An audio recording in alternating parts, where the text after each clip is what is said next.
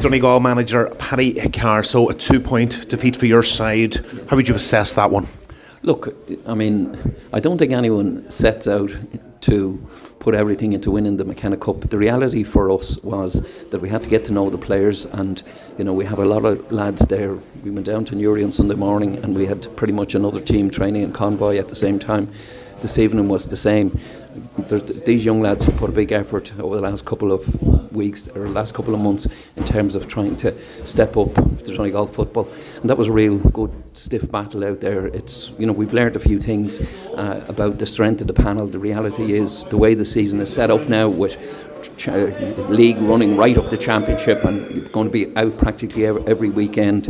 I think the teams that with the strongest panels are the ones that are going to benefit, because at this level of football you're picking up injuries in every game, so we have to do that. So look, the last 2 games have been very, very worthwhile from that point of view, in terms of just letting us know where we stand in that regard.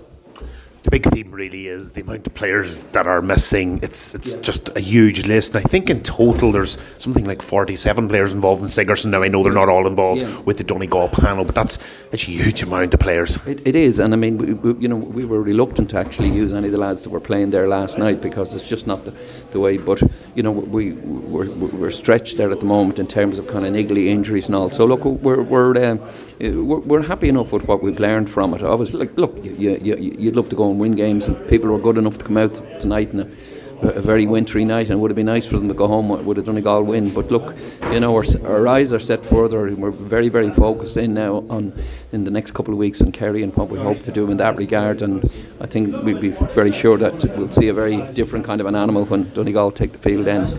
Yeah, the All-Ireland champions are coming to town here in Ballybofey. It's a tough, gruelling National Football League Division 1. I know, look, that's a cliche, but it is. The home games against the All-Ireland finalists, Kerry, Galway, I think Mayo later on, and then 3 Ulster teams away in Roscommon finishing up. It doesn't get any tougher. I don't know whether you're asking me or telling me.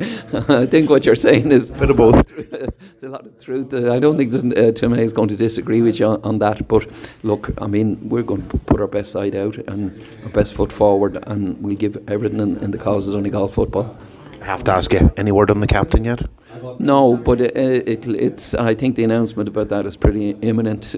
How about the next 20 seconds? No, we can't say just that at the moment, but that'll be well sorted out now in the coming days. Finally, how are you settling in? Yeah, look, it's I mean, I love these lads. They're fantastic. They love Donegal. They love everything about it. They're given the commitment. They're Donegal's finest to all of them, and it's just a joy to be in and around them.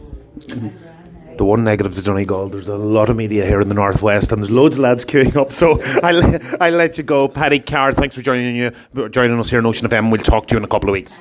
Guramaga, thanks very much indeed.